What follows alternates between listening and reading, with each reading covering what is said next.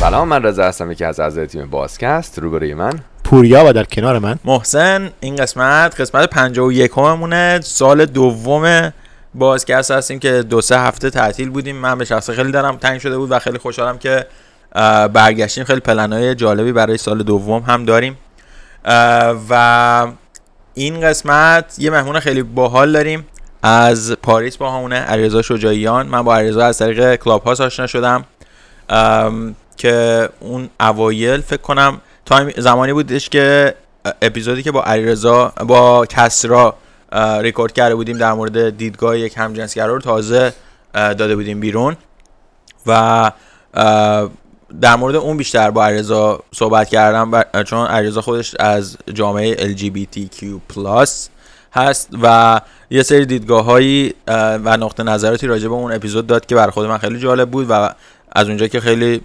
آدم هنرمندیه، آدم خوش صحبت و خوش فکری هم هست، من هم اونجا قولش رو ازش گرفتم که یه اپیزودی بعداً با هم ریکورد بکنیم که بالاخره تونستیم این قرار رو با هم داشته باشیم و خوشحالم که بالاخره دعوت ما رو قبول کرد. علیرضا جان چطوری؟ سلام، مرسی از تمام تعریفاتی که کردی. خوبم، خیلی هم خوب. قربانت، در خدمتتون هستم. مرسی. حالا ما یکم دوست داریم که از زبان خودت بیشتر معرفی بشی. علیرضا خیلی هنرمند، آرتیست و یه سری کارهای نقاشی انجام میده که از نقاشی و آرت فکر کنم میخواد یه سری حرف هایی که داره رو بزنه. حالا خودش بیشتر این قضیه رو شفاف میکنه ولی برداشت من این بوده. یکم راجع به آرتت، هنرت بهمون بگو. خب من نقاشی خوندم توی ایران، کارشناسی و کارشناسی ارشد و با یه دغدغه شخصی از یه زمانی اون چیزهایی رو که انگار نمیتونستم با کلام روایت کنم شروع کردم با نقاشیام روایت کردم و بعدش تبدیل شد به یه دغدغه بزرگتر. اتفاقاتی که کنارم میافتاد، اتفاقاتی که توی جامعه LGBT توی ایران میافتاد و احساس میکردم که کسی در موردش صحبت نمیکنه و اینا ثبت نمیشه و اتفاقاتی هستش که باید ثبت بشه توی تاریخ. شروع کردم به ثبت اینا به واسطه نقاشی و این شد که تا به امروز دارم نقاشی میکنم و همین نقاشیه منو از تهران به خاطر فضایی که به واسطه سانسوری که وجود داره نداشتم من رو برد به لبنان. 3 سال بیروت زندگی کردم و اونجا فعالیت کردم و بعد از اونجا هم سفارت فرانسه توی بیروت بهم پیشنهاد داد که میتونم کمک میکنم به من که بیام فرانسه و الان تقریبا 2.5 سال که اومدم فرانسه و ساکن پاریس هستم و دارم همچنان با همون نقاشیم سعی میکنم که هم نقاشی کنم و اینکه توی نقاشی هم حرفایی که زده نمیشه، حرفایی که کمتر زده میشه رو بتونم در موردشون صحبت کنم. عالی. پس من برداشتم اینه که شما به این نتیجه رسیدی که احتمالاً توی یه زمانی توی سنی متوجه این شدی که همجنسگرا هستی، درسته؟ و بعد از اون آرتیست شدی و توی نقاشی این اومدی از دل هنر در از اون دیدگاهت و افکارتو می‌خواستی تاثیر بکشی، درست میگم؟ این واقعا اول و آخری وجود نداره، یعنی که اول آرتیست شدی که اول هویتتو پیدا کردی. خب ببین به واسطه شرایطی که تو ایران وجود داره برای همه ما خیلی زمان میبره که الان خب شاید شرایط خیلی راحت‌تر شده باشه، بهتر شده باشه به واسطه سوشال میدیا، ولی خیلی زمان میبره تا اینکه با این هویت خودت کنار بیای و خودت رو بپذیری قبل از اینکه اصلا بخوای کار دیگه بکنی. و آره برای من فکر میکنم که یه ذره تقریبا تقدم و تأخرش اینجوری بودش که اول با هویت خودم کنار اومدم، بعدش تصمیم گرفتم که به واسطه نقاشی بخوام در موردش صحبت کنم. و توی چه سنی بود که به این هویتی که میگی پی بردی؟ چون ما این سوال فکر کنم از کسرا هم پرسیدیم، گفتش که فکر کنم 4 سالش بود یا 23-4 سالش بود. ببین این که به این هویت کی پی میبری زمان خاصی نداره. مسئله اینه که کی با خودت کنار میای، چون که خب این همیشه باهات هستش، و یا اینکه کی اصلا متوجه میشی که اصلا این یک هویت و متفاوت از اون نرمیه که جامعه بر خودش تعریف کرده. و از اونجایی که جوامع ما یه جامعه دگرجنسگرا محوره، خب خیلی دوچار چالش میشی. و برای من نمیدونم، من تا سن فکر میکنم تقریبا 20 سالگی برای من زمان بردش تا اینکه با خودم کنار بیام، خودم رو بپذیرم، به خاطر اینکه متاسفانه توی جامعه ایران فضایی که ما توش بزرگ شدیم، توی سیستم آموزشیمون همیشه با اون چیزای به عنوان یک تابو اولا هر نوع گرایش جنسی غیر از دگرجنسگرایی رو به عنوان یک تابو میدونن و اون رو به عنوان یک گناه بهت معرفی میکنن. بعد با اون آموزه هایی که بهت توی سیستم آموزشی میدن یه آینده خیلی مبهم برات ایجاد میکنن. اول چیزی که هستش اینه که احساس میکنی که هیچ آینده‌ای برات وجود نداره، و دوم این که اگر که اون باورهای مذهبی که میخوان بهت بدن رو تاثیر گذاشته باشه، احساس گناه شدید میکنی. و همه اینا چالشایی میشه توی زندگیت برای اینکه با یک حس سرخوردگی کلنجار بری تا زمانی که متوجه بشی که نه، اون چیزایی که واسه تعریف کردن درست نیستش. توی دنیا، توی یه اشل بزرگتر اصلا شرایط این شکلی نیستش. متاسفانه فقط توی کشورهایی که این فضای بسته سنتی و مذهبی رو داره بیشتر این اتفاق میفته. توی جوامع آزادتر خیلی فضا متفاوته. و این چیزیه که تجربه شخصی من بودش. یعنی چیزی که به من خیلی کمک کرد که بتونم با خودم کنار بیام این بودش که افرادی رو ببینم که از جامعه LGBT هستن و موفق شدن. نمیخوام اینو بگم که اگر کسی به اون موفقیت ها که جامعه مد نظرش نرسه ارزشمند نیستش، ولی چیزی که به من کمک کرد، چون اون دیدگاه اشتباهی که داده بودن که به واسطه هویت جنسی تو همیشه قراره توی یه جامعه سرخورده باقی بمونی و به هیچ جایی نرسی، دیدن این رول مدل ها و الگوهای موفق برای من خیلی تاثیرگذار بود. برای همین خودم همیشه سعی کردم که تا جایی که میتونم حالا توی اون رشته خودم این رو به صورت واضح و عیان مطرح کنم که تبدیل بشه برای کسی اگر که علاقه داره مثلا به هنر، بدونه که نمیتونه فارغ از اینکه گرایش جنسی چی هستش به هنرش هم بپردازه تا اون حدی هم که حالا به اندازه خودش هر کسی بخواد میتونه موفقیت هم کسب کنه. یکی از معروف ترین اثراتت فکر می‌کنم آرت پیکان باشه، درسته؟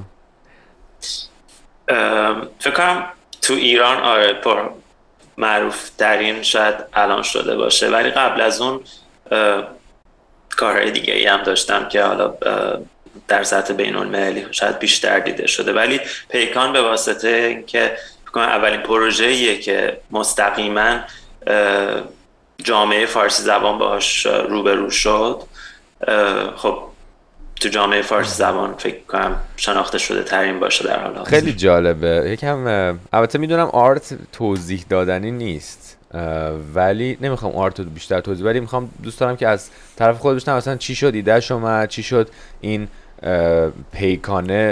پیکانه یه کس دیگه ایه، درسته؟ یعنی پیکان خودتونه؟ نه، پیکانو یک ارگانیزیشنی به اسم پیکان آرت این رو خریداری کردن و هدفشون اینه که هر چند سال همین ماشین رو که ماشین تاریخی هم هستش که نقل بر اینه که کادو بوده از سمت شاه ایران به دیکتاتور رومانی چاوشسکو، این رو هر چند سال یه بار در اختیار یه هنرمندی قرار بدن که دغدغه حقوق بشری داره کارهاش، که بتونه به واسطه هنر در رابطه با نقض حقوق بشر در ایران آگاهی رسانی بکنه به واسطه هنر. جالب. بعد اولین پروژه آرتش هم به دست شما انجام شد دیگه؟ آره اولیش خب موقعی که این ماشین رو تهیه کرده بودن و این ایده تو سرشون اومده بود که بخوان یک همچین پروژه‌ای رو انجام بدن، با چند تا آرتیستای مختلف صحبت کرده بودن. خب از ایده من خوششون اومد و قاعدتا از اونجایی که من رو اصلا از طریق کارام چون پیدا کرده بودن و میدونستن که تمرکزم روی مسئله حقوق اقلیت‌های جنسی و جنسیتی هست، با من که تماس گرفتن، اصلا همون اولی که چیزی که گفتن اگر که تو قرار باشه روی این ماشین کار کنی، قاعدتا میخوایم که در رابطه با نقض حقوق اقلیت‌های جنسی و جنسیتی در ایران باشه. حالا ما الان در طول صحبتامون توی نسخه تصویریمون عکس این پیکان رو هم میذاریم. 3 تا میتونم بگم وجه میتونه داشته باشه، سمت راستش یا سمت شاگرد در اصل این پیکان، سمت راننده و روی کاپوتش شما نقش هایی رو پیاده کردی. اینو بخوای یکم بگی که ایدهش از کجا اومده، چون که میدونم وقتی همونطوری که خود گفتی توی جامعه ایرانی معروف شده، چون کانال های مختلف گزارش هایی ازش گرفتن، افرادی اومدن کنارش صحبت کردن که خیلی اصلا جنبه سیاسی به خودش گرفت. نمیدونم که این جنبه سیاسی داره توی این پروژه پیکان آرت یا همون جنبه هنری که میخواستی فقط اون دیدگاه های بشردوستانه یا چالش هایی که وجود داره رو بخوای تصویر بکشی. خودت یکم به عنوان هنرمند این پروژه یکم بازترش میکنی. خب ببین، جنبه سیاسی من نمیدونم آیا میشه اصلا در مورد ایران در رابطه با حقوق بشر صحبت کرد و از سیاست جداش کرد. این فکر میکنم که جدای ناپذیره، امکانش اصلا نیستش. دقیقا چون این پروژه جایی ازش پرده برداری شد به اسم بنیاد حقوق بشر در میامی که خب مسئول اونجا هم قهرمان شطرنج اگر اشتباه نکنم گری کاسپاروف هستش، که کسایی هم که خب اونجا دعوت میشن قاعدتا افرادی هستن که فعالیت حقوق بشری دارن. و این که حالا ما بخوایم بگیم بعد سیاسی پیدا کرده، این برداشت قاعدتا جامعه میتونه باشه، به خاطر اینکه این یک چیز ادغام شده است، مسئله حقوق بشر در ایران با مسائل سیاسی و یا اینکه افرادی که فعالیت حقوق بشری میکنن، ناگزیر جامعه به عنوان یک فعال سیاسی هم از اونها برداشت میکنه. ولی خب هدف این هستش که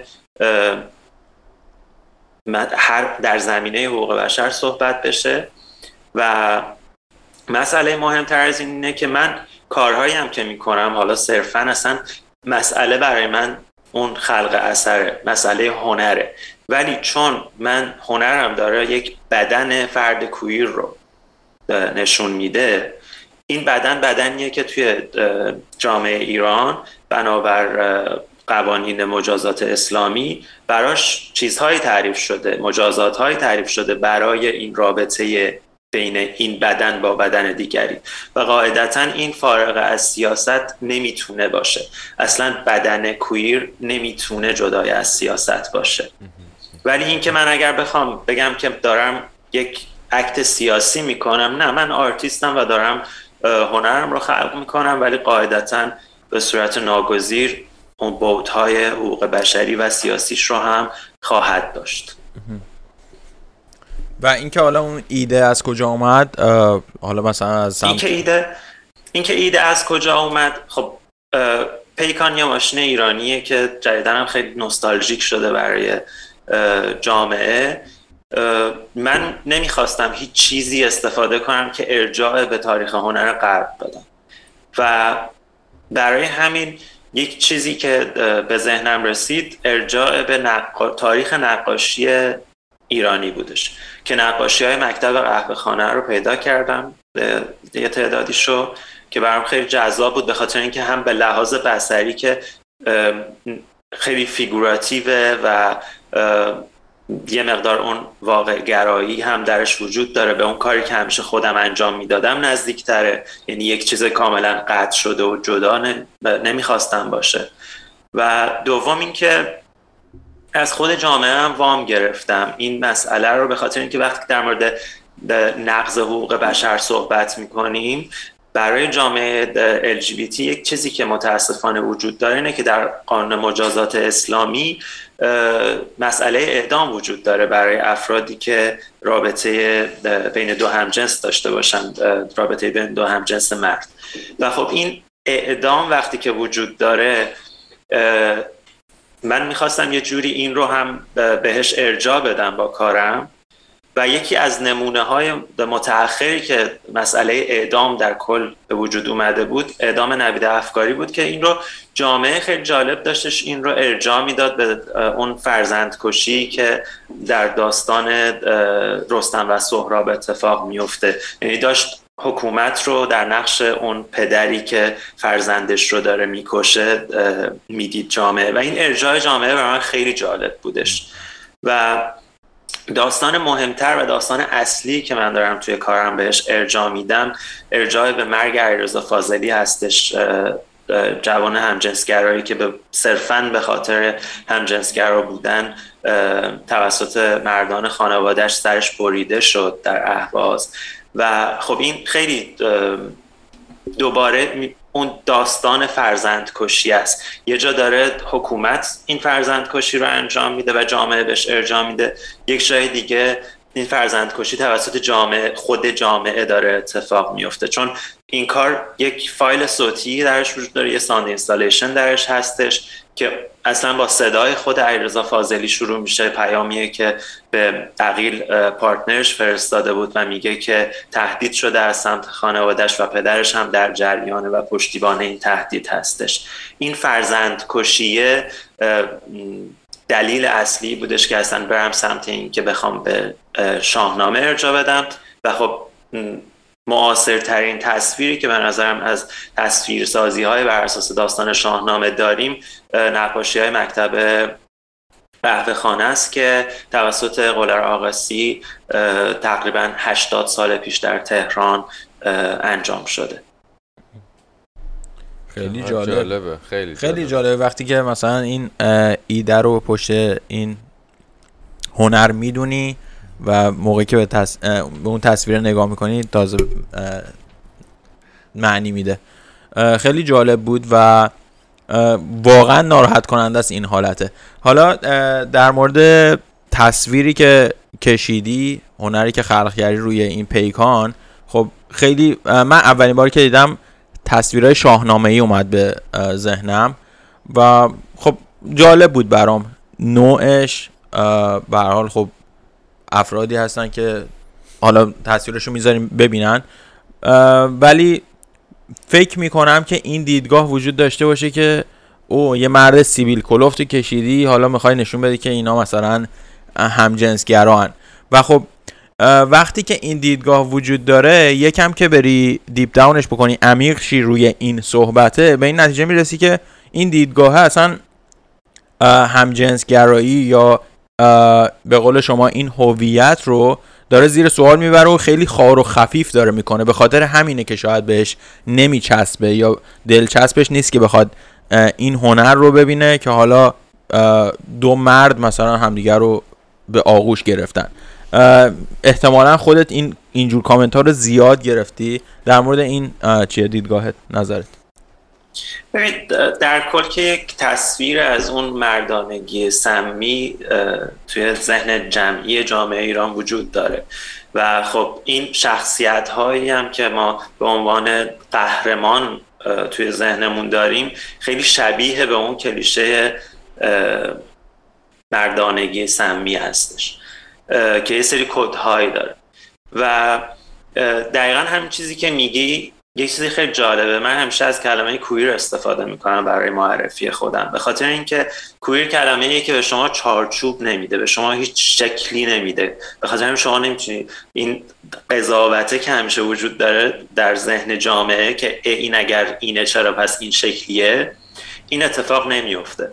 و چیزی که اینجا داره اتفاق میفته، اتفاقا من فکر میکنم که نوع تصویرسازی که آقاسی انجام داده توی این نقاشی ها با اون تاج هایی که روی سرشون دارن، با اون موهای بلند، اتفاقا خیلی شبیه به اون چیزیه که ما میتونیم اتفاقا به عنوان یک فردی که هویت کویر داشته باشه تشبیهش بکنیم.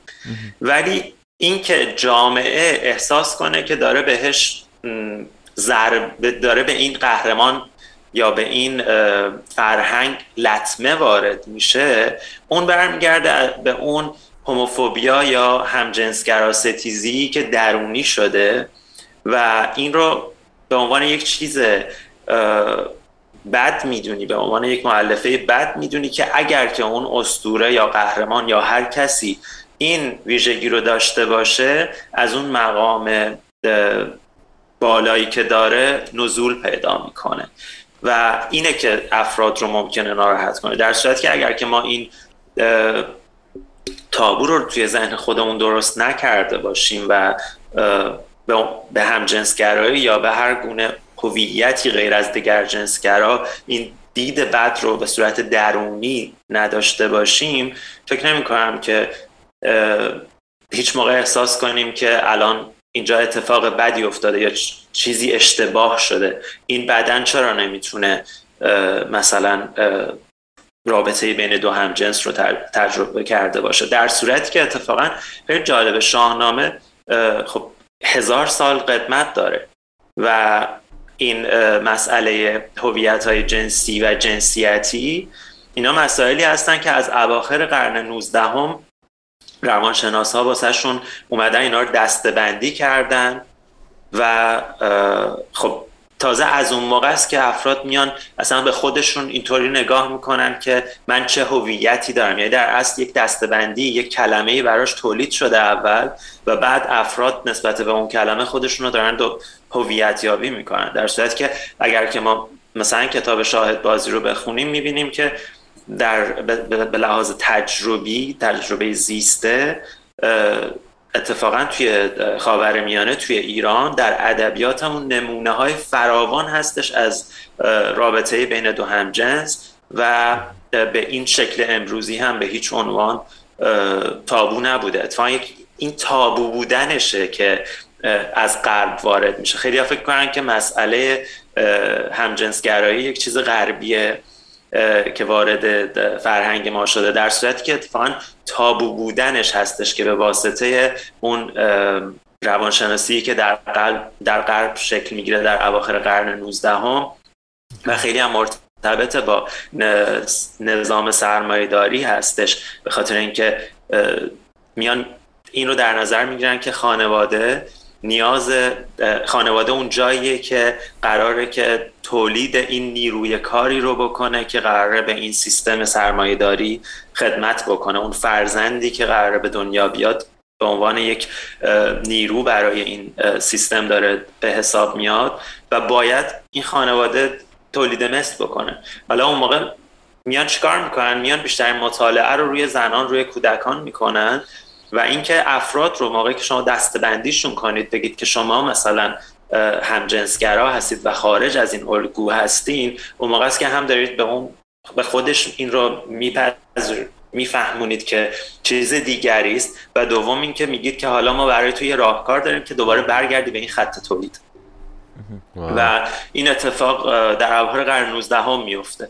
حالا توی جامعه‌های مختلف به واسطه دلیل‌های مختلفی که میتونن داشته باشن این رو ادامه میدن. مثلا توی جامعه مثل ایران فکر میکنم که بیشتر سیستم ایدئولوژیکی باشه که هر فرزند در نقش میتونه یه دونه سرباز برای اون سیستم ایدئولوژیک باشه. چقدر جالب. از این طریق، از این نوع نشیده بودم که چجوری این اتفاق افتاده و مثلا چجوری شده و دلیلش چیه. خیلی جالب بود، هیستوری خیلی باحالی بود. ما تا الان میشه گفت 2 تا قسمت رفتیم راجع به LGBT کامیونیتی و الان هم یه جورایی میشه گفت نصف این قسمتمون قرار راجع به این باشه و بعد راجع به آرت و اسپسیفیکلی فقط راجع به آرت صحبت میکنیم. ولی چی فکر میکنی راجع به اپیزودهای قبلیمون و این قضیه کویری که گفتی؟ من یاد اپیزود با مهرنوش افتادم، چون که گفتش که ایشون بعضی موقع ریکلیم میکنن، یعنی باز پس میگیرن یه سری کلمات و یه سری چیزها رو تو فرهنگ و این اون کلمه‌ای که ریکلیم شده گرفته شده. دقیقا. آره.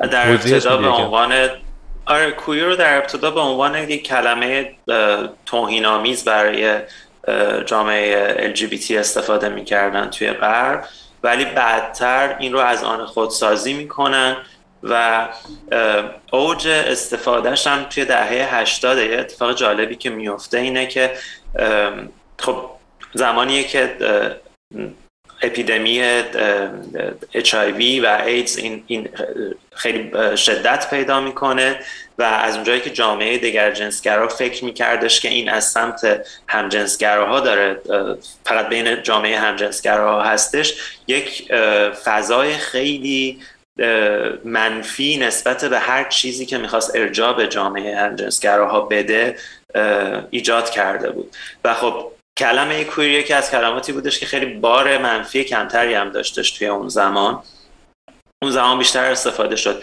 ولی بعدترش هم اتفاقی که میفته الان مثلا به لحاظ تئوری خیلی وارد تئوری شده و خیلی مثلا توی بحث‌های سیاسی هم الان داره، مثلا از سال 2000 به بعد اینها اتفاق میفته که وارد مسائل تئوریک میشه، توی بحث‌های سیاسی ازش استفاده میشه. و کویر کلا من فکر کنم که جدای از این که اگر اشتباه نکنم جودیت باتلر اینو میگه کویر به جای اینکه هویت باشه یک ضد هویته. در حقیقت مسئله اینه که قرار نیستش که هیچ گونه چارچوب و قالبی به شما بده که این چه شکلی قراره باشه، به خاطر اینکه این درون چارچوب قرار گرفتن یک مشکلی ایجاد میکنه.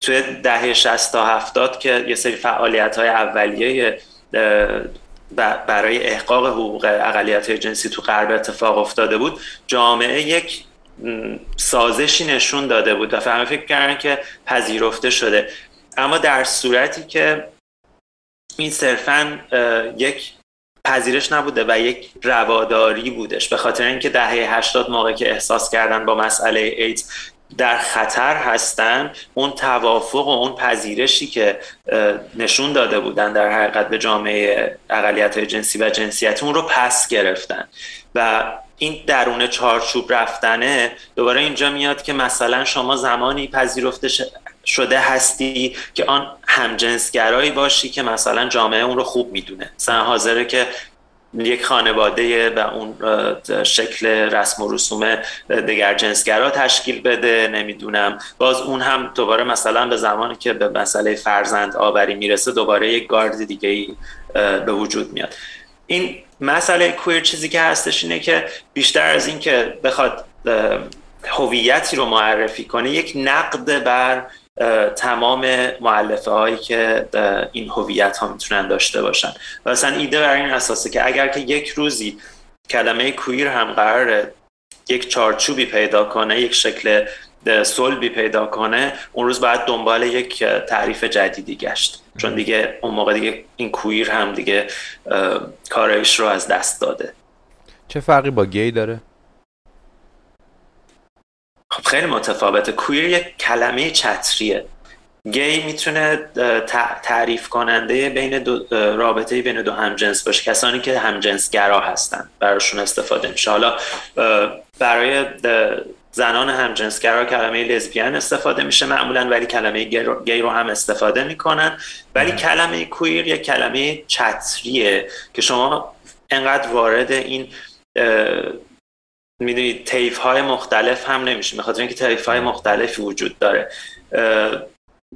و چیز خوبی که هستش وقتی که از کلمه کویر استفاده میکنیم، ما داریم در مورد همه حرف میزنیم، در مورد هم جنسگراها، دو جنسگراها، هیچ جنسگراها، همه جنسگراها و تمام این طیف‌ها داریم صحبت. یعنی میشه گفت مثلا LGBTQ+ community equals queer، یعنی کویر میشه همون، اینجوریه میشه ازش استفاده کرد. کویر به عنوان یک کلمه چتری ازش میشه استفاده کرد، ولی توی LGBTQ هم کویر وجود داره که اونجا اون حالت چتریه رو نداره. کویر اونجا به معنای دقیقا همون تعریفیه که یک شکل صلبی نداره، البته میتونه کوئسچنینگ هم باشه. دو تا تعبیر برای کیو میتونه وجود داشته باشه. آره. ولی کویری که ما صحبت میکنیم به عنوان یک داریم به عنوان یک روی کرد، به عنوان یک کنش، به عنوان یک فلسفه، به عنوان یک همچین چیزی داریم بهش نگاه میکنیم. صرفاً مسئله هویت نیستش مسئله کویر. علیرضا، هنرت بیشتر موضوعش فکر میکنم همین قضیه LGBTQ یا به طور کلی بتونیم بگیم کویر باشه. بیشتر هدفت چیه از اینکه حالا این هنر میخوای اینا رو به تصویر بکشی؟ هدف اصلیت میخواستم ببینم چیه؟ ببین نمیدونم که هدف من این هستش یا نه. ما تاریخ داریم برای هنر کویر. از مثلا دهه 60 به این طرف میشه قابل مطالعه است و خب مثلا توی دهه 70 و 80 دهه 80 مثلا خیلی اوج میگیره به خاطر اینکه زمانیه که جامعه LGBT داره جونش رو از دست میده، داره میبینه که عزیزانش دارن از بین میرن و باید یک اکت اجتماعی و سیاسی انجام بده برای اینکه خودش رو حفظ کنه، برای اینکه هیچ کس میبینه که هیچ کس اهمیت نمیده انگار و اونجا اتفاقا اوج میگیره و میبینی که خیلی ادغام شده با اون فضایی که توی اجتماع وجود داره، با اون دغدغه‌های سیاسی و اجتماعی که توی اون زمان وجود داره، از هنر به عنوان یک میدیوم یا یک میدیایی دارن استفاده میکنن برای اینکه بتونن آگاهی رسانی کنن و از همه مهمتر ثبت کنن چیزهایی رو که ثبت نمیشه.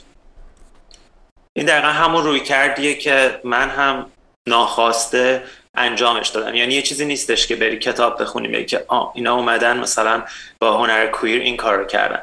نه، من با یک دغدغه شخصی شروع کردم بدون اینکه اصلا بدونم که چنین هنری وجود داره، چنین تاریخی وجود داره و زمان بردش. الان خیلی اطلاعات زیاد هستش. من خودم سعی کردم یه سری پادکست به زبان فارسی درست کنم به خاطر اینکه واقعا من موقع که ایران بودم سال دوم کارشناسی ارشدم تازه کلمه کویر رو اصلا باهاش آشنا شدم بدون اینکه بدونم اصلا چقدر مثلا منابع روش هستش، چقدر کتاب واسش نوشته شده. و موقعی که اومدم اینجا یه کتابی هستش به عنوان هنر و فرهنگ کویر، این رو که گرفتم واقعا تنها چیزی که به ذهنم رسید این بودش که تا اون حدی که توانش رو دارم اینا رو ترجمه کنم و یه سری هم اطلاعاتی که پیش زمینه نیاز داره برای اینکه بتونیم بفهمیمش، چون توی کانتکست خیلی غربی اینا اتفاق افتاده، اینا رو بیام با هم ادغام کنم و به صورت پادکست اینا رو مثلا منتشر کنم.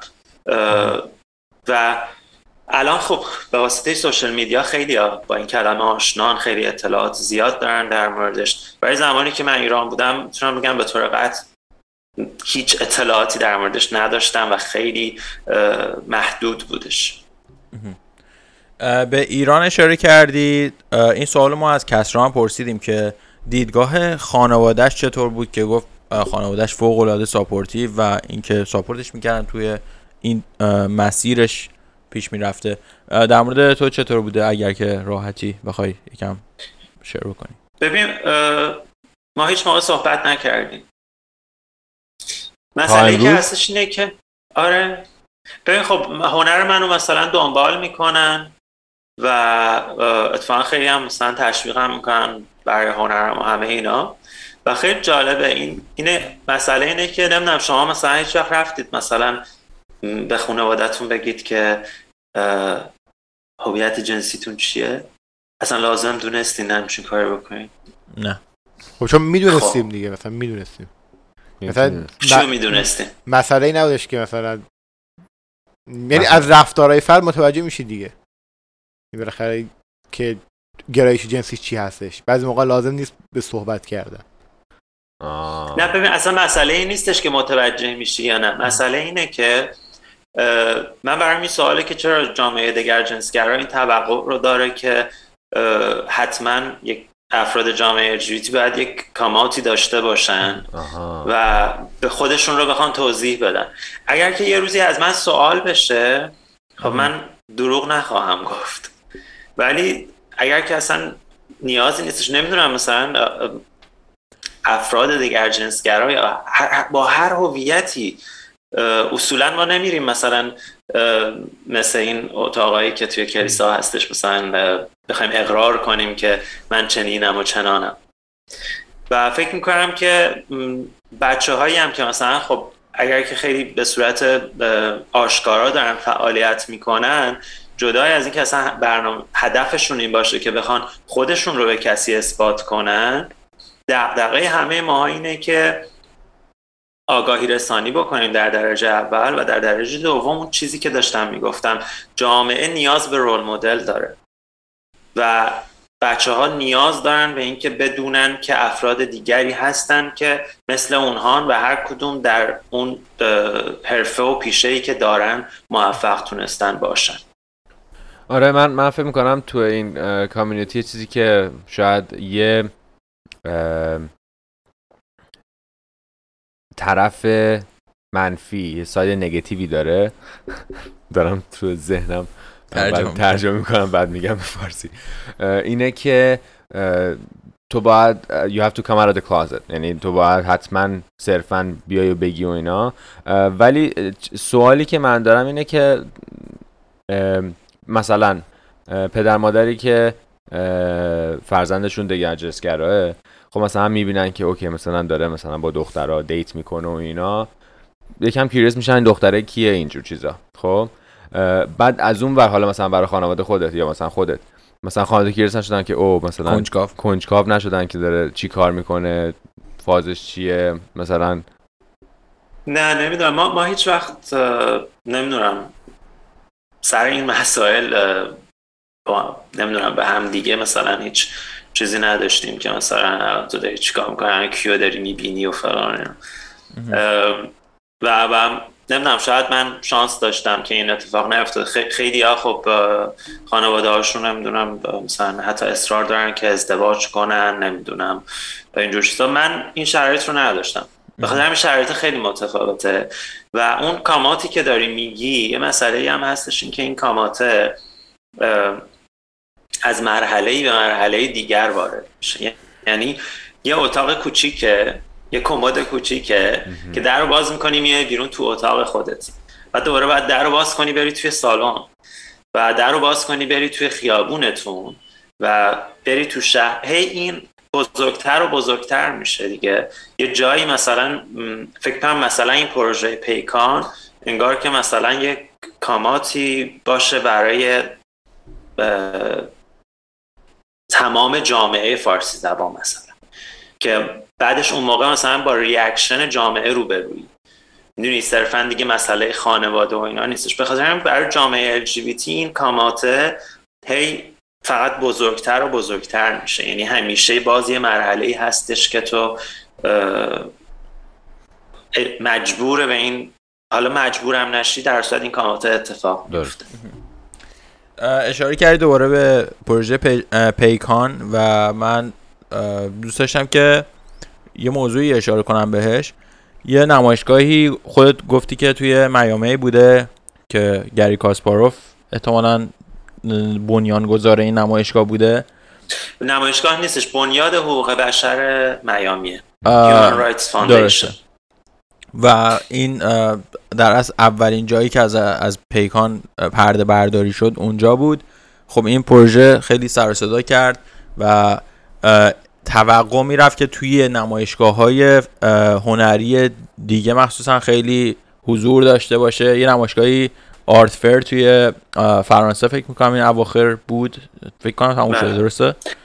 منتها قرار بود 21 تا 24 اکتبر اونجا توی آرت فر ایژیانا نمایش داده بشه، ولی متاسفانه از اون تیم ایرانی که همکاری میکردن با اینها ازشون درخواست کردن که این کار رو حذف کنن، به خاطر اینکه اون جوری که توی پیامی که به اینها فرستاده بودن، من اسکرین شات هم دارم از این پیام، این بودش که اعلام کرده بودن که این پروژه یه رپورتاژ 12 دقیقه‌ای روی شبکه ایران اینترنشنال پخش شده که اینها خودشون رو ضد رژیم کنونی اعلام کردن و دغدغه بیان در رابطه با مسئله آزادی بیان در ایران رو دارن توی این آرت فیر، که این برای ما به شدت خطرناکه و احتمال انصراف گالریا هستش و با این انصراف گالریا فشار گذاشتن روی آرت فیر برای اینکه آرت فیر پروژه ما رو حذف کنه. و اتفاق بعدی که افتاد، آرت فیر توی نامه وکیلش اعلام کردش که تمام گالری هایی که از ایران شرکت میکردن که 8 گالری هستن، اینها اعلام کردن که این پروژه به شدت سیاسی هستش و براشون در هنگام بازگشت به ایران خطر فیزیکی خواهد داشت. و بعد از این اتفاق که افتاد، من روی اینستاگرامم منتشر کردم این رو.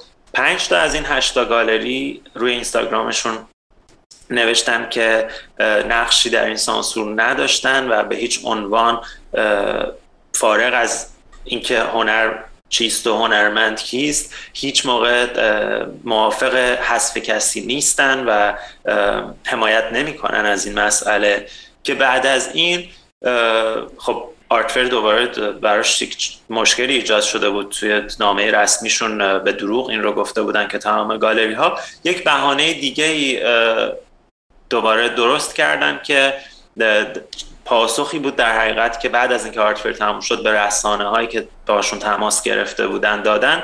این بودش که گفتن این پروژه رو ما به خاطر اسپانسرش که سابقه سیاسی داره و در سازمان ملل سابقه فعالیت مرتبط با منع سلاح هسته‌ای در ایران بوده، این رو ما به خاطر اون حذف کردیم. که بازم به نظر من پایین آوردن کلیت هنر هستش، به خاطر اینکه نه خود اثر و نه استیتمنتش هیچ گونه ارجاعی به هیچ نوع سیاستی نداره و صرفاً داره در رابطه با مسئله نقض حقوق اقلیت‌های جنسی و جنسیتی در ایران صحبت میکنه.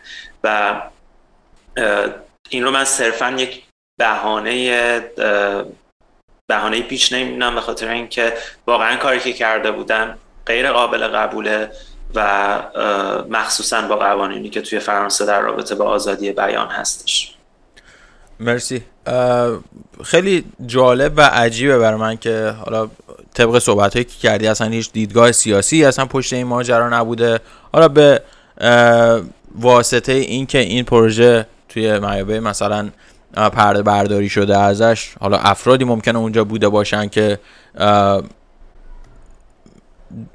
جمهوری اسلامی ایران شاید دوست نداشته باشه اون افراد رو، یکم خوشایندش نبوده، ولی بعد میبینیم این سانسوره کشیده میشه به کشوری که تو اروپا خیلی شاید توی هنر خیلی حرف برای گفتن داشته باشه، ولی به خاطر این ماجراها حذف میشه. که حالا خودت هم اشاره میکنی که اون آرت گالری ها هم خودشون اومدن گفتن که مشکلی نداشتن.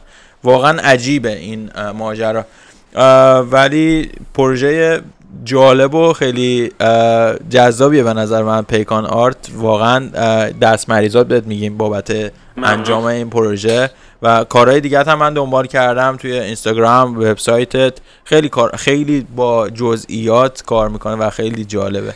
من دوست داشتم بدونم که تصویری که میکشی خیلی دیتیل داره. اولا جزئیات داره. اولا که با چه متریالی کار میکنی و حالا راجع به پیکان آرت صحبت بکنیم، چجوری کشیدی؟ روی آهن کشیدی؟ روی آهن یا یه برچسب؟ یکم توضیح میدید که چی شد؟ چقدر طول کشید اصلا؟ خب اول بگم من با چی کار میکنم. من معمولا با مداد رنگی کار میکنم، طراحی میکنم، به خاطر اینکه مداد رنگی هم به لحاظ با اون اقتصاد کوچیک هنرمند خیلی سازگاری داشتش و دوم این که خیلی راحت بودش از این کشور به اون کشور، از ایران به بیروت، از بیروت به فرانسه، اینا همیشه توی چمدون من بود و هر جایی فقط میتونستم ازش استفاده کنم.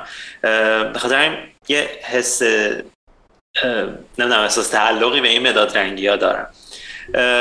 مداد رنگی و اکریلیک رو من ترکیب میکنم، یعنی ولی میتونم بگم 90% 95% اتفاقی که داره میفته طراحیه با همین مداد رنگی هست. ولی واسه پروژه پیکان یه چالش بزرگ بود، به خاطر اینکه خب با مداد رنگی نمیتونستم رو ماشین نقاشی کنم.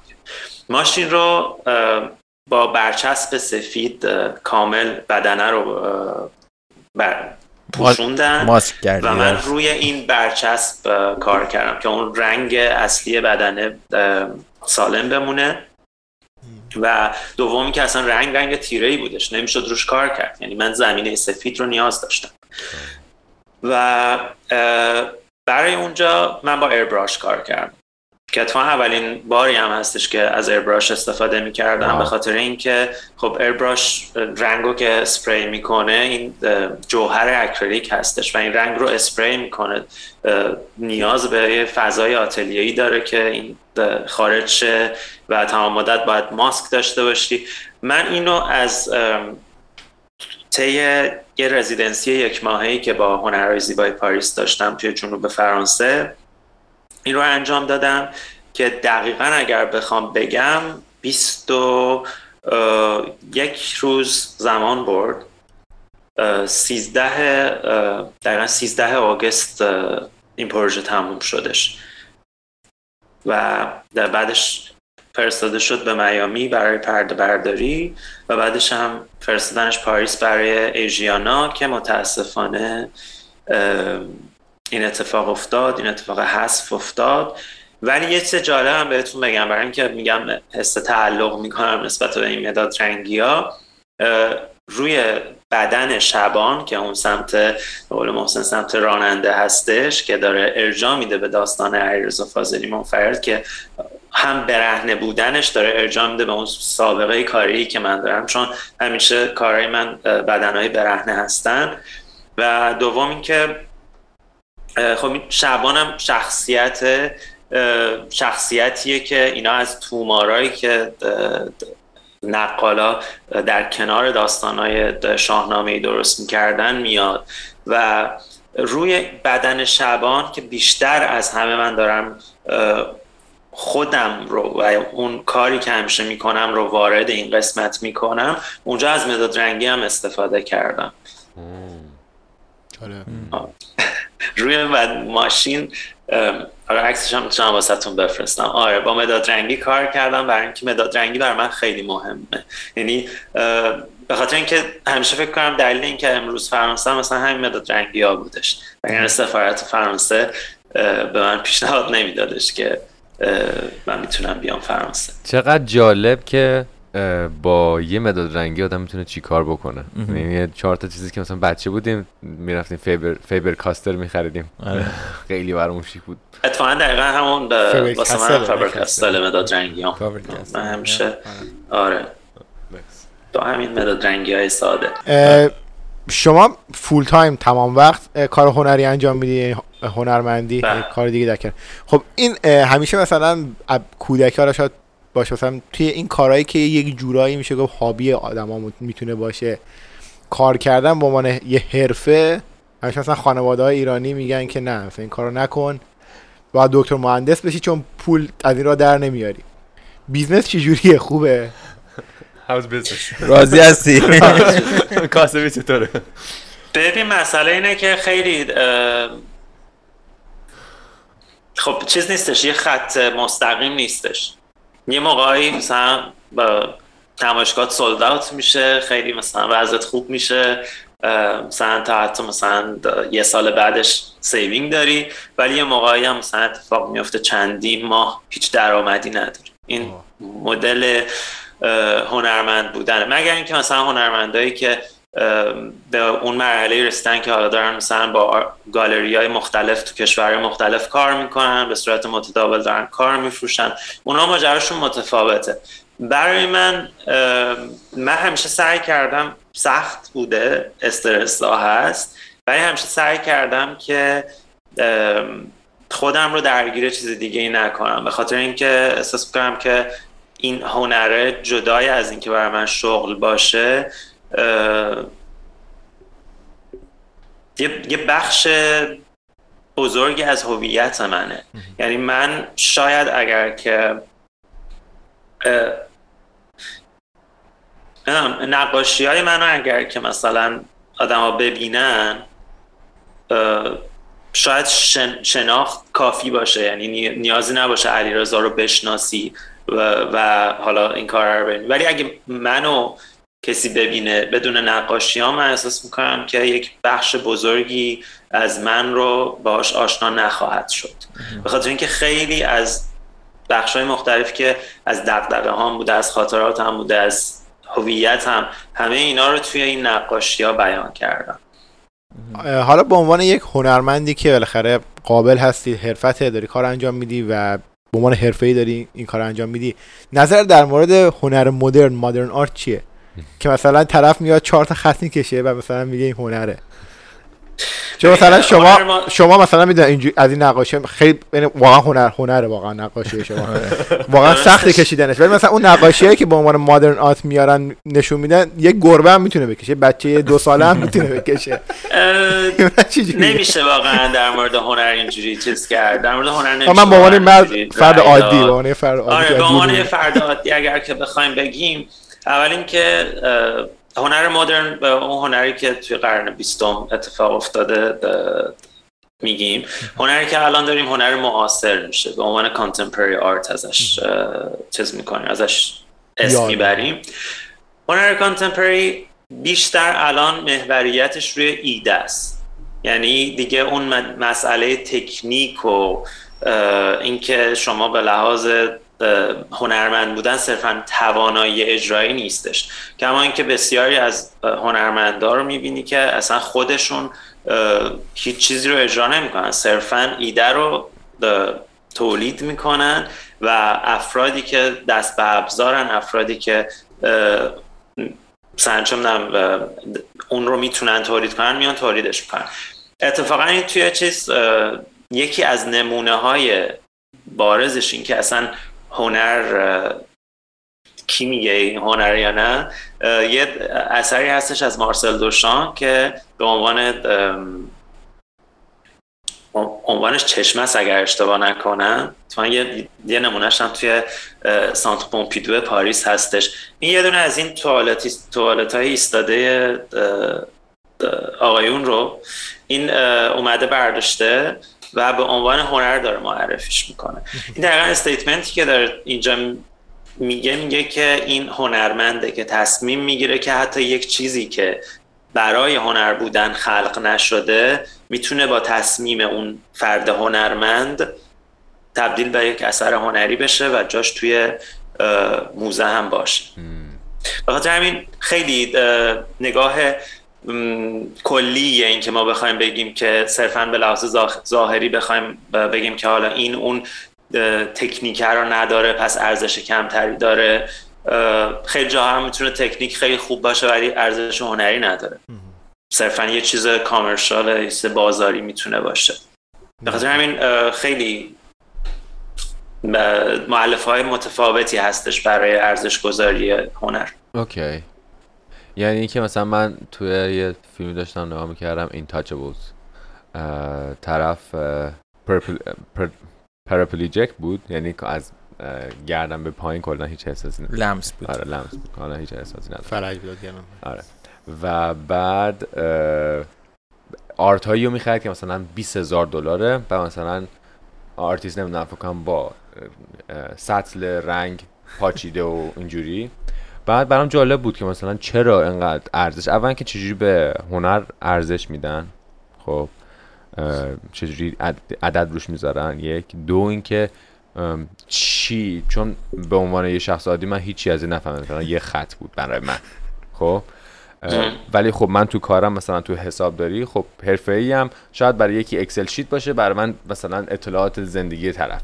خب میفهمم که یه آدم باید دیدگاه عمیق‌تری هم داشته باشه، یعنی تو مدت زمان این دیدگاه میاد.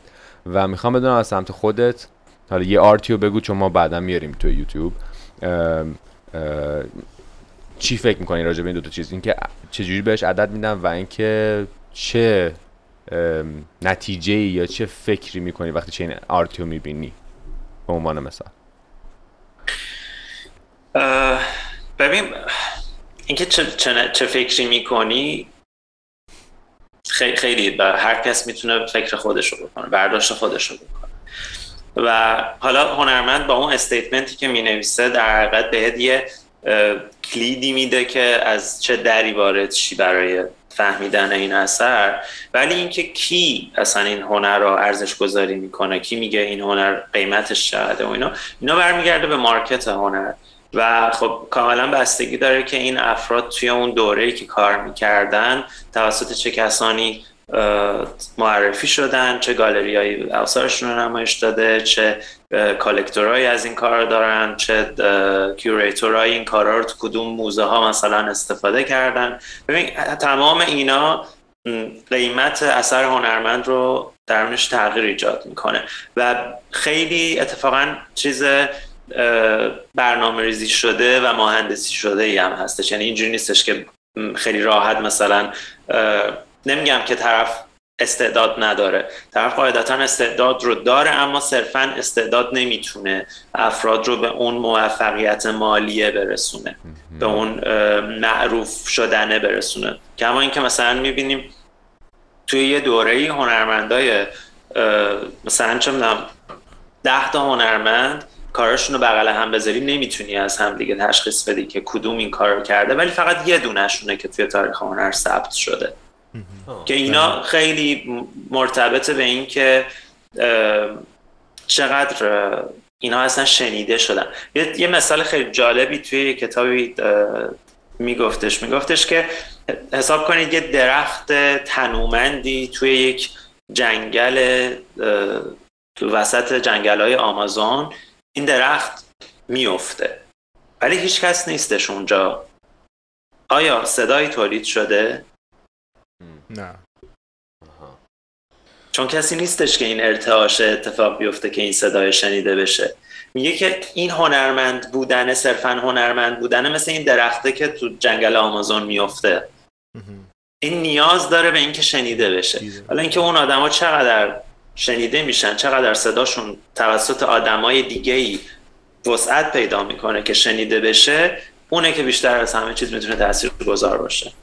یه چیز جالبی که برای من اتفاق افتاد، مثلا چند وقت پیش یک ایونتی بود که نقاشی‌های ون گوگ اومده بودن به صورت نمایشی نشون دادن که با بچه‌ها رفتیم و خب خیلی جذاب و دیدنی بودش. ولی مثلا بعد که داستان ون گوگ رو دیدن که مثلا در فقر، در نداری مرده و کسی هم اون زمان هنرای ون گوگ رو میدیده، نقاشیاشو میدیده، مسخرهش میکرده، گفته اینا چیه داری میکشی. ولی الان مثلا یک گرونترین نقاشی‌ها متعلق به این هنرمنده که دیگه نیستش و خودش هیچ استفاده‌ای نبرده. و همیشه من این برای من یک درکی سخت بوده که مثلا هنرمندا چرا در خاموشی از دنیا میرن بعد تازه هنرشون شکوفا میکنه. الان یه ذره متفاوت شده واقعیت. خب الان به واسطه تمام این سوشال میدیا و دسترسی‌هایی که وجود داره خیلی متفاوته. هنرمند ثروتمند داریم ولی توی اون دوره که مثلا مثل ون گوگ داره میگید هنرمند بودن صرفاً شغل نبوده، درآمدی براشون ایجاد نمی‌کرده، مگر اینکه مثلا کسایی که حمایت مالی می‌کردن از اینا مثلا حمایت کرده باشن و نمیدونم زیر پر و بالشون رو گرفته باشن. ولی اکثر هنرمندها توی یک فضایی که دیده نشدن، توی فقری زندگی کردن و بعدتر به واسطه اون مطالعه‌ای که روی کارشون انجام شده ارزش گذاری شدن و وارد موزه ها شدن.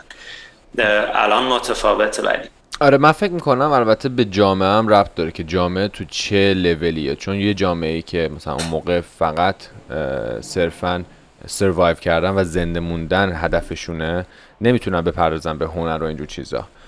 بعد الان یعنی استاندارد زندگی آدم‌ها الان خیلی بیشتر شده، یعنی خیلی راحت‌تر تو میتونی بری یه کار پیدا کنی دیگه، زندگی تو بچرخونی. حالا میتونی مثلا توی تایم آفت مثلا به هنر بپردازی، اینترتینمنت و این چیزا. فکر نمی‌کنم قدیم دورای ون گوگ اینجوری بوده، اونا هنوز دکتر رو خیلی اصلی میدونستن چون اون مشکلشون رو حل می‌کرد، دیگه اصلا نمی‌رسیدن از لحاظ جامعه استاندارد زندگیشون اونقدر بالا نبوده که بتونن برسن به هنر و انقدر بپردازن به هنر.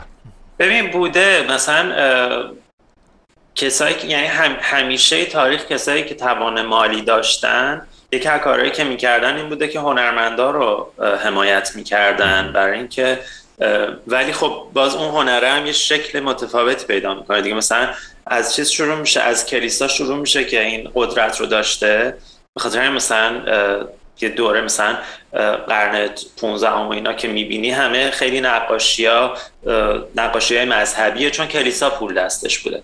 بعدش این وارد خانواده‌های نمیدونم اشراف میشه و اینا، این تغییر فرم میده هنره، باز تبدیل میشه به اون چیزی که ذائقه ایناست. ولی دیگه هر چقدر به دوران معاصر نزدیک میشه، این استقلالی که واسه هنرمند ایجاد میشه به واسطه در همین سیستمی که گفتی، اینکه این سرمایه تقسیم میشه، خب این اتفاق هم بیشتر میفته دیگه. هنرمنده مستقل میشه، هنره خیلی متفاوت تری که اصلا قرار نیستش خوشایند هیچ کسی هم باشه تولید میشه. یه سوال، یه چیزی اومد تو ذهنم، یه تصویر چند وقت پیش یه نمایشگاهی بود که یه موز رو با چسب زده بودن رو دیوار که بالای $100,000 فکر کنم پولش رفت. دیده بودیم اونا؟ نظر در مورد اون هنر چیه؟ ببین این دقیقا برمیگرده به اون قدرت مارکت و اینکه خودشون چطور، ببین یه کسی مثل این سیستم مارکته، انقدر سیستم سرمایه داریه انقدر بزرگ و قویه، یه کسی مثل بنکسی قرار بودش ضد این عمل کنه ولی در نهایت میبینی که خود اون رو هم آوردن به آکشن و این سیستم انقدر قویه که هر چقدر هم تو سعی کنی بازی کنی باهاش، بخوای مسخرهشون کنی، باز دوباره میان خودت رو یک بخشی از اون سیستم بزرگتره میکنن. به خاطر همین یه موقعی استیتمنت های این شکلی پیش میاد که مثلا میخوان به سخره بگیرن اصلا این حماقتی که وجود داره که چون همیشه این سواله وجود داره دیگه، این ارزش گذاری از کجا میاد، این پوله برای چی میره؟ انگار آدم ها مثلا مغزشون رو صرفا دادن دست اون کسی که بهشون میگه که این ارزشمنده الان و این قیمتش الان و اونم میخره، بدون اینکه اصلا هیچ سوالی از خودش بکنه که چرا من الان دارم اینو میخرم. این خاصیت هنر معاصر و غیر قابل انکاره دیگه و هیچ کس هم نمیتونه در موردش نظری بده. نظر رو میشه مثلا فکر کنم بعد از 50 سال موقعی که تاریخ هنر رو مثلا بخوان بنویسن، اگر باقی بمونه در تاریخ هنر، قاعدتا اون موقع تازه میشه فهمید که چه اتفاقی افتاده. مرسی علیرضا جان، خیلی گفتگوی خوبی بود. هم به دو تا موضوع در اصل پرداختیم، هم آرت هنر بود، هم موضوع LGBTQ+. خیلی خوشحالم که الان روحیه علیرضا خیلی بهتره. چند وقت پیش به خاطر این داستان آرت فری که درش میشه گفت آرت آن فر باید بسریم ناراحت بود و حق هم داشت، چون پروژه خیلی خوبی بود که البته فکر کنم از اون طرف وقتی به جای دیگه نمایش داده شد، این پیکان توی یکی از میدونهای اصلی شهر بود فکر کنم به نمایش گذاشته شد، فکر میکنم تاثیرش به مراتب حتی بیشتر هم شد.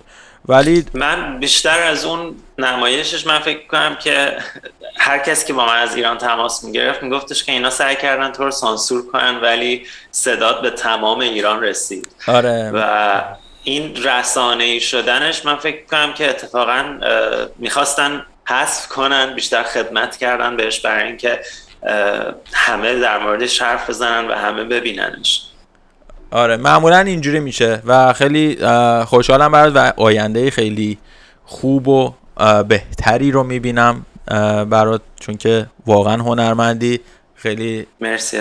این گفتگو هم جالب بود برای من، خیلی متین و با طمأنینه صحبت میکنه، خیلی جذاب و دلنشینه. مرسی از وقتی که گذاشتی بر ما. مرسی از شما. قربانت. ما از طرف حامی برنامه‌مون تچر یه هدیه‌ای هم برات داریم. تچر یه برندیه توی ایران فعالیت میکنه، کار لباس و اینا انجام میدن و روی لباساشون معمولا یه طرح نوستالژی از ایران و ایرانی وجود داره که حتما برات میفرستیم. امیدواریم که خوشت بیاد. مرسی از شما و مرسی از تچر. قربانت. و ما رو میتونید از یوتیوب نگاه کنید، این اپیزودو حتما برید نگاه کنید و میتونید از آره چون عکس‌ها رو میذاریم مخصوصا نگاه کنن، خیلی جذابه. از اپل پادکست، گوگل پادکست، اسپاتیفای، کست باکس و پادبین گوش بدید. توی این تمام شبکه‌هایی که رضا گفت ما رو سابسکرایب بکنین، برامون نظر بذارید، پیامتون رو بفرستین و اینستاگرام رو اسکرول اپ کنم. اینستاگراممون هم چک کنید. آره اپیزودهای قبلی. آره مرسی ممنون. خداحافظ. فعلا خدا نگهدار. مرسی ممنون.